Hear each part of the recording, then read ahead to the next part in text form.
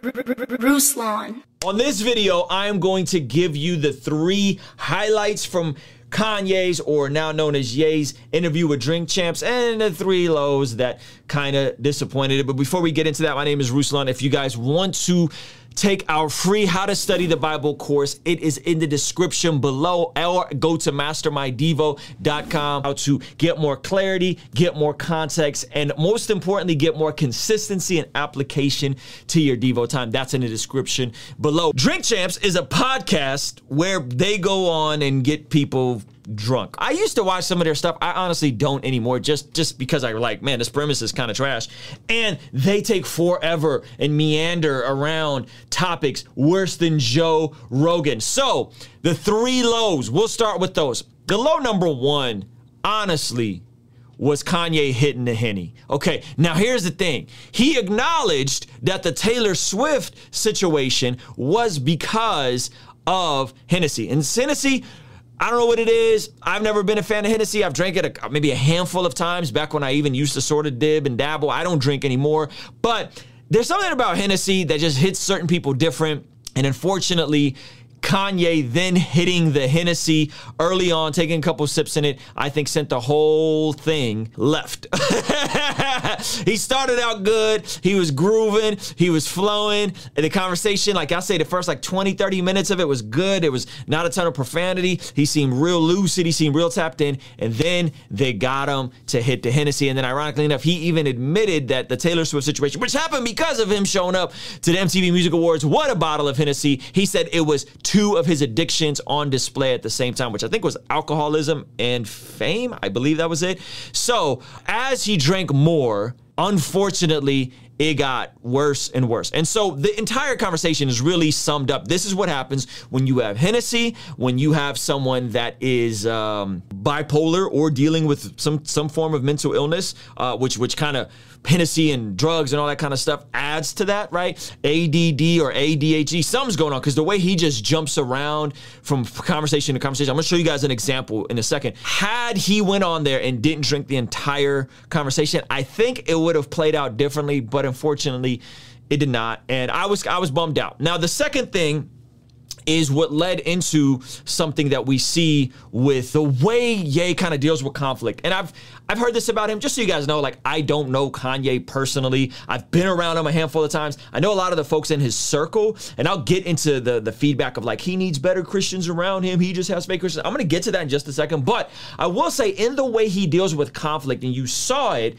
when he started talking about Big Sean and John Legend. Now, I think his critique of Big Sean and John Legend is neither here nor there. He wanted them to support him for his election. They didn't want to support him. They supported Joe Biden and Kamala Harris. He didn't like that. He felt like because they changed their life, he should have had more of their support, whatever. Listen, that's neither here nor there. The issue with the way he went about those conversations, going at Talib, going at Big Sean, going at John Legend, is I think Kanye has a tendency to be very passive aggressive and not say these things to someone in person, or he probably spazzes out when he does them. And I don't know if he has like healthy coping and healthy conflict skills. About Big Sean, he said the worst mistake he's ever made in life was signing Big Sean. And I was like, okay, that's a bit over the top. And then what happened is Big Sean tweeted a photo from Kanye post this interview, because this interview happened before the Sunday service thing. So remember, the interview happens, he shaves one of his eyebrows off. He does Sunday service with Marilyn Manson, Justin Bieber, and Big Sean is there, and Big Sean on Twitter puts, I just saw this dude at Sunday service, and he said nothing of the sort to my face. I think Kanye needs to work on some healthy conflict things, regardless on what his opinion is on shoulda. Those are the type of things that should be said to somebody face to face. And when it's not said face to face, or it's said over a text message, or it's said over whatever, like in an interview after the fact, right? Like, I think there has to be some degree of, hey, we're gonna have a hard conversation. I feel betrayed in this regard. Not, I'm gonna explode on you, or I'm gonna say something angry in a text, or I'm gonna say something in an interview. I think that part bummed me out, especially just the way he talked about Big Sean. That was like, man, that was a bummer. And the last part, which is the most obvious part, which is this man hit the blunt. Now, some of you guys are like, oh, he smoked a little weed. What's wrong? Right? Okay. You know, the Hennessy was already flowing. I don't understand why he did that. Clearly, if you watch the interview, you could tell that Kanye is a lightweight. He doesn't really drink. He doesn't really smoke. But the hilarious part about the Hennessy thing is about the weed thing is he's actually getting roasted on Twitter for not inhaling. So it's like he made this symbolic gesture to like want to appease Nori. And shout out to Nori, by the way, for finally getting this interview. This is one of the most high profile interviews Nori's ever gotten. They wanted to do Drake and they were trying to manifest getting Drake. They didn't get Drake, but they got Kanye. They honored him. I'm happy for Nori. I'm not happy that Kanye went on there and drank and smoked. But even in the way he smoked, he didn't inhale. He's getting roasted all over Twitter for it. But I still don't think that was a good look. So those are the lows. A couple other side things. He made a statement way later in an interview where he said collectively we are God. And I think I understood what he was trying to say. I think he was trying to say when people come together in community in church, it's like the body of Christ. I'm giving him the benefit of the doubt that that's a tie-in. That was kind of sloppy. I think this is something that's going to come up, the Hebrew Israelite thing. He made a couple of points about the Hebrew Israelites. There is two main camps within the Hebrew Israelite movement. Okay, one side is the stuff that you see online. It's when you see the Vocab Malones and you see these guys go and debate them. David Wood, John McCrae, they go debate like Hebrew Israelites. There's actually a big pack of them here in downtown San Diego. So there's one side of that world that hates white people, doesn't believe white people can be saved, and is really aggressive and egregious in some of their views. I don't think that's what Kanye believes in terms of the Hebrew thing. I think he believes the second. And I'm gonna show you a clip that I think is gonna tie it in. The second side of the Hebrews thing is black people, African-American people that identify ethnically as Hebrew. I did an interview with my guy Zadok. Okay, don't agree with him on everything. I did an interview with Zadok, my man Street Hymns, who's a Christian battle rapper. And there's quite a few people that identify as ethnically Hebrew. They're black, they identify as ethnically Hebrew, but they don't hate white people. They don't think white people can't be saved. They make an argument for based on the genealogy of the map and where the transatlantic slave trade happened and the people who were there potentially being of Jewish blood, and they've done the test, and people from this part of West Africa have the same blood as Israelis and this whole thing. So I think that's what Kanye is kind of alluding to. I don't think he is of the, we're going to stand out in the street and tell white people they can't be saved and say all kinds of wild stuff. I don't think that's what he's on, based on the clip I'm about to play you guys here in a second, and so on and so forth. Now, some of you guys are going to push back and say, Kanye needs real Christians around him. Here's what I would say to that. I've been to Sunday service. I know people in his circle.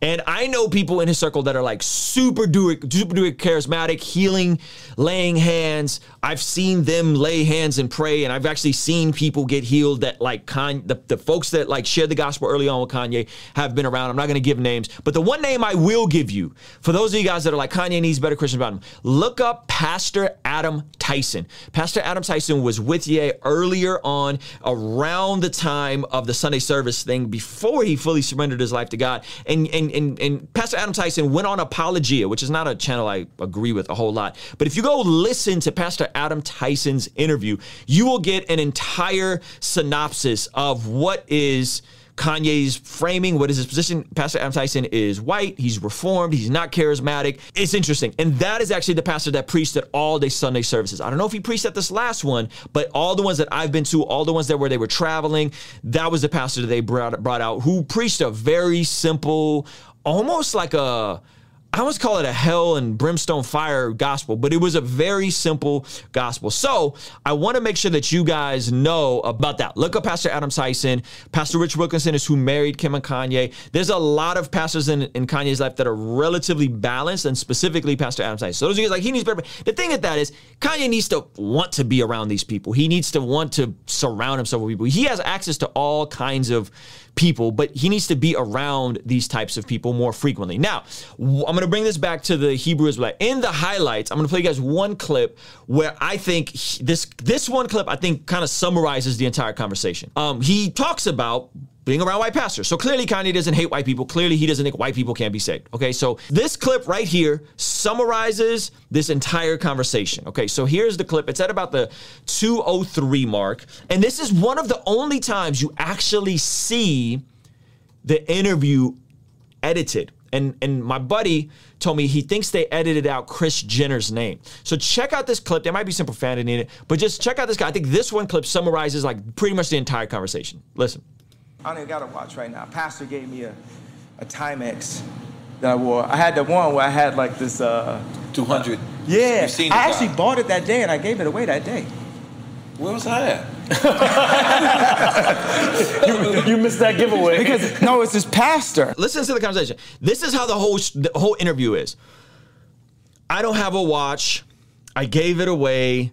A pastor gave me a watch. I gave the watch here. He's literally just jumping through topic to topic, like it's like floating around. Listen to what he says next. Right. And he had no idea what that watch was. Right. When I was taping, I was at a church called Grace Farms that's designed by these architects that I love named Sana out of Japan. Right. This right went boom. So that shit at the bottom of the screen. Boom, boom, boom, boom. So like he jumps to something else. He's at a church. He's around a pastor. And then like, again, this whole conversation is like this, really wild. So the pastor was talking to me. He said something. He's like, man.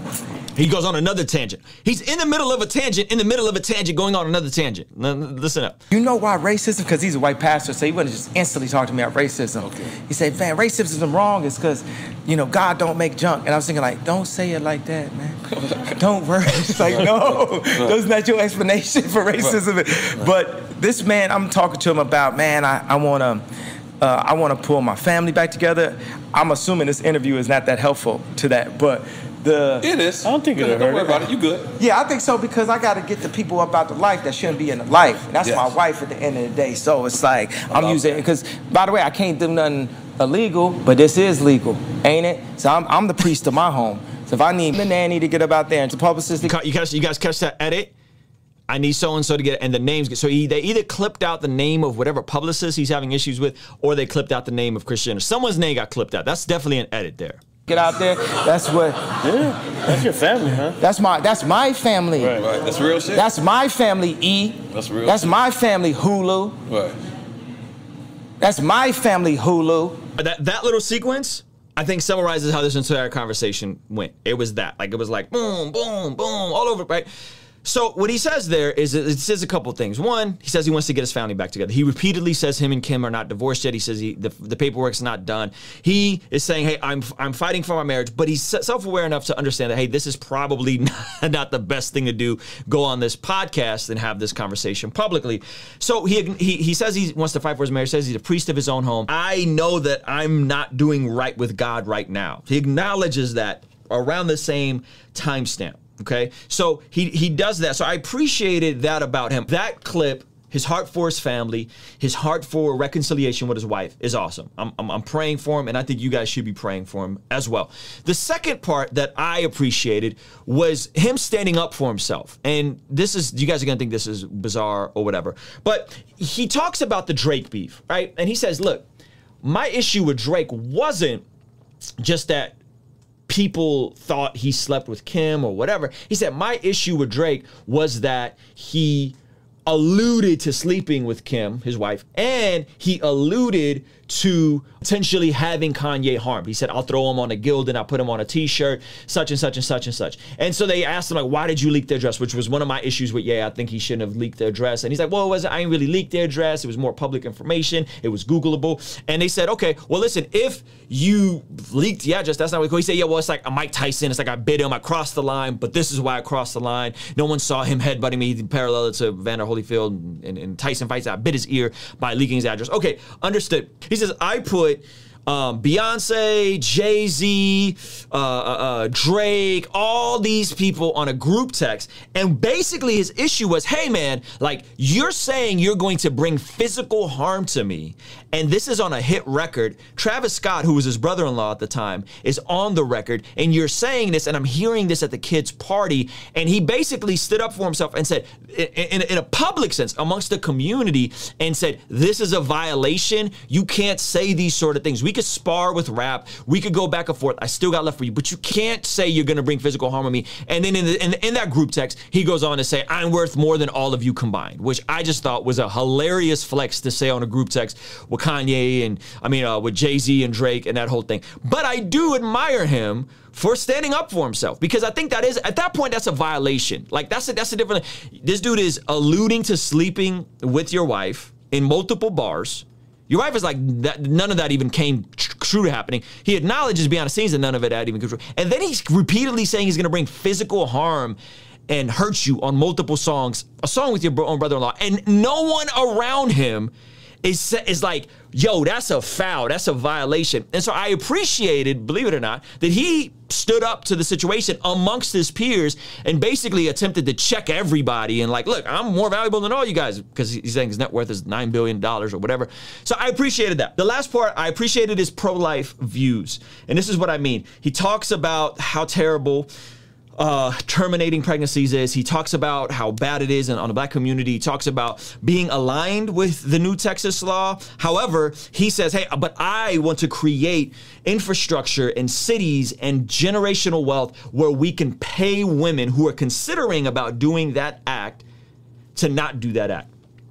And if you guys saw my video on the Texas law, I actually talk about that. I said, hey, we should be known by these things. We should be known by taking care of these things. We need to do more to prevent this, and we need to create more support systems. And I'm willing to put my money on the line and help women so that this act doesn't happen, because it's not helpful. It's not okay. We're killing our own, that whole bit. I thought that was really great, his position on that. I'll tell you guys what I'm going to give you two quick verses, but I'll tell you guys overall where I think Kanye is in a second. The only other thing that was a little alarming to me, and it makes sense, is he admitted, which I've never heard him admit before, that he's not good at reading and he's not good at math. And if you think about why there's these issues he's having, is a lot of it is because he is struggling to, in my opinion, to be in the scriptures and read the scriptures on his own. In his own Jesus is King album, he says, I only halfway read Ephesians. It's like, fam, Ephesians is like a 5-chapter book. It's not very long. You can literally sit down and read Ephesians in like 40 minutes, 30 minutes. So I think it's interesting that he reveals that about himself, that he has trouble reading. And I think that's connected to why he's having some of these issues, because the way he learns information is through an experimental, I need to touch it, feel it, see it, experience it, instead of, hey, I need to go and read a great book about mental health and how to balance my mental health. I need to read a business book. I need to read, right? He struggles with reading, and I thought that was really interesting and vulnerable of him to share. And I think that's connected to some of the issues and the struggles he is having in his faith, because he's not reading. I mean, he's struggling to read the scriptures. And as somebody that came, English is my second language, what got me reading was the Bible. It was the Bible and a Stephen King book. I started reading because I wanted to take my faith seriously, and I went from like really struggling to read. I could read, but you know how you read a story and you see the picture in your head? Like I wasn't able to do that until about 9th grade, when I got into the Bible, and in 10th grade, I read The New Evidence That Demands a Verdict. I would hope that because he's so gifted in other areas that he wouldn't reduce that or like not value that. That is very important, to be able to read and internalize and apply, even if you're not good at it. I'm not the best reader, but this is where audiobooks come in. This is why I put together the, how to study the Bible course. And there's a little tip in there about how you can use the audio version of the Bible if you struggle with reading, like I do and I have. This is what I want those of you guys that are like, yo, blah, blah, blah. This is what I want you guys to be thinking about. And I think this ties into some of the theology, some of the conspiracy theory stuff. It doesn't sound like he has a good grasp of scripture, and this is why biblical literacy is so important. But here's what I would be considering if I'm you. This man's probably going through the hardest year of his life. This man's in the middle of not wanting to get divorced while his wife is wanting to get divorced. He's feeling like his family's getting torn apart. Clearly, he's going through pain. I think this is the hardest year of his life since he's lost his mom. And so as Christians, as believers in Jesus, I think we're called to pray for him. I really believe that. Like, pray for this brother. Pray that he would get the wisdom. Pray that he would get better at reading. Pray that he would want to be around the good Christians in his life that could hold him accountable, that could tell him no. He has those people in his life. Those people have been around him. I promise you those people have been around him. So instead of assuming he's not really saved, he's not really this, he's not really that, pray for him. And if your spirit is like, oh, you ain't really saved, think about in your life when you were saved, but you were going through you had a really rough day, or maybe you had a really rough week, or maybe you had a really rough month, or maybe you had a really rough year. So some of you guys watching this got divorced after getting saved. Some of you guys watching this have committed adultery. Some of you guys watching this have done drugs after getting saved. Some of you guys have looked at porn. Some of you, right? Like, and it wasn't like a one-out, like you binged for a weekend, okay? Think about what it was like in that dark season of your life. When you're thinking about Ye, remember yourself there. Instead of dismissing his salvation, instead of saying he's this, instead of saying he's carnal, pray for him. Like really stop and pray for him. And this, I think, this should be our posture. Like, I really believe this should be our posture. We should be a posture of prayer. It should be a posture of, hey, let's pray that he gets around the people that God already put there. God already put Pastor Adam Tyson there. God already put a bunch of other folks there to be there along with him through the sanctification process. People that do tell him no. People that do tell him you're tripping.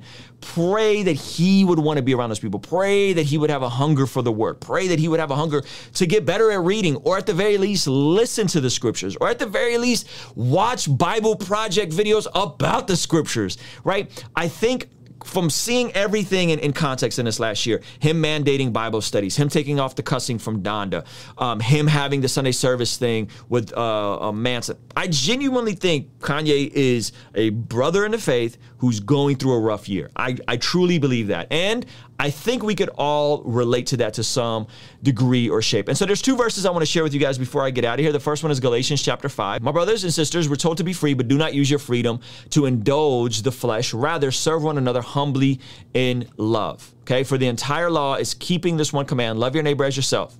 Okay, if you bite and devour one another, watch out, or you will be destroyed by each other. The first thing I really want you guys to do is remember that you have freedom in Christ, but don't use your freedom to sin. Kanye may have had freedom to take a shot of Hennessy, but man, did that go really left really fast, because clearly he's a lightweight, right? So the first thing I want you guys to know is like, hey, there's freedom, but we don't use our freedom to sin. We don't use our freedom to cross the line. And then the second passage is a popular passage, is Romans chapter 6:1. What shall we say then? Shall we go on sinning so that grace may increase? By no means. We are those who have died to sin. How can we live in it any longer?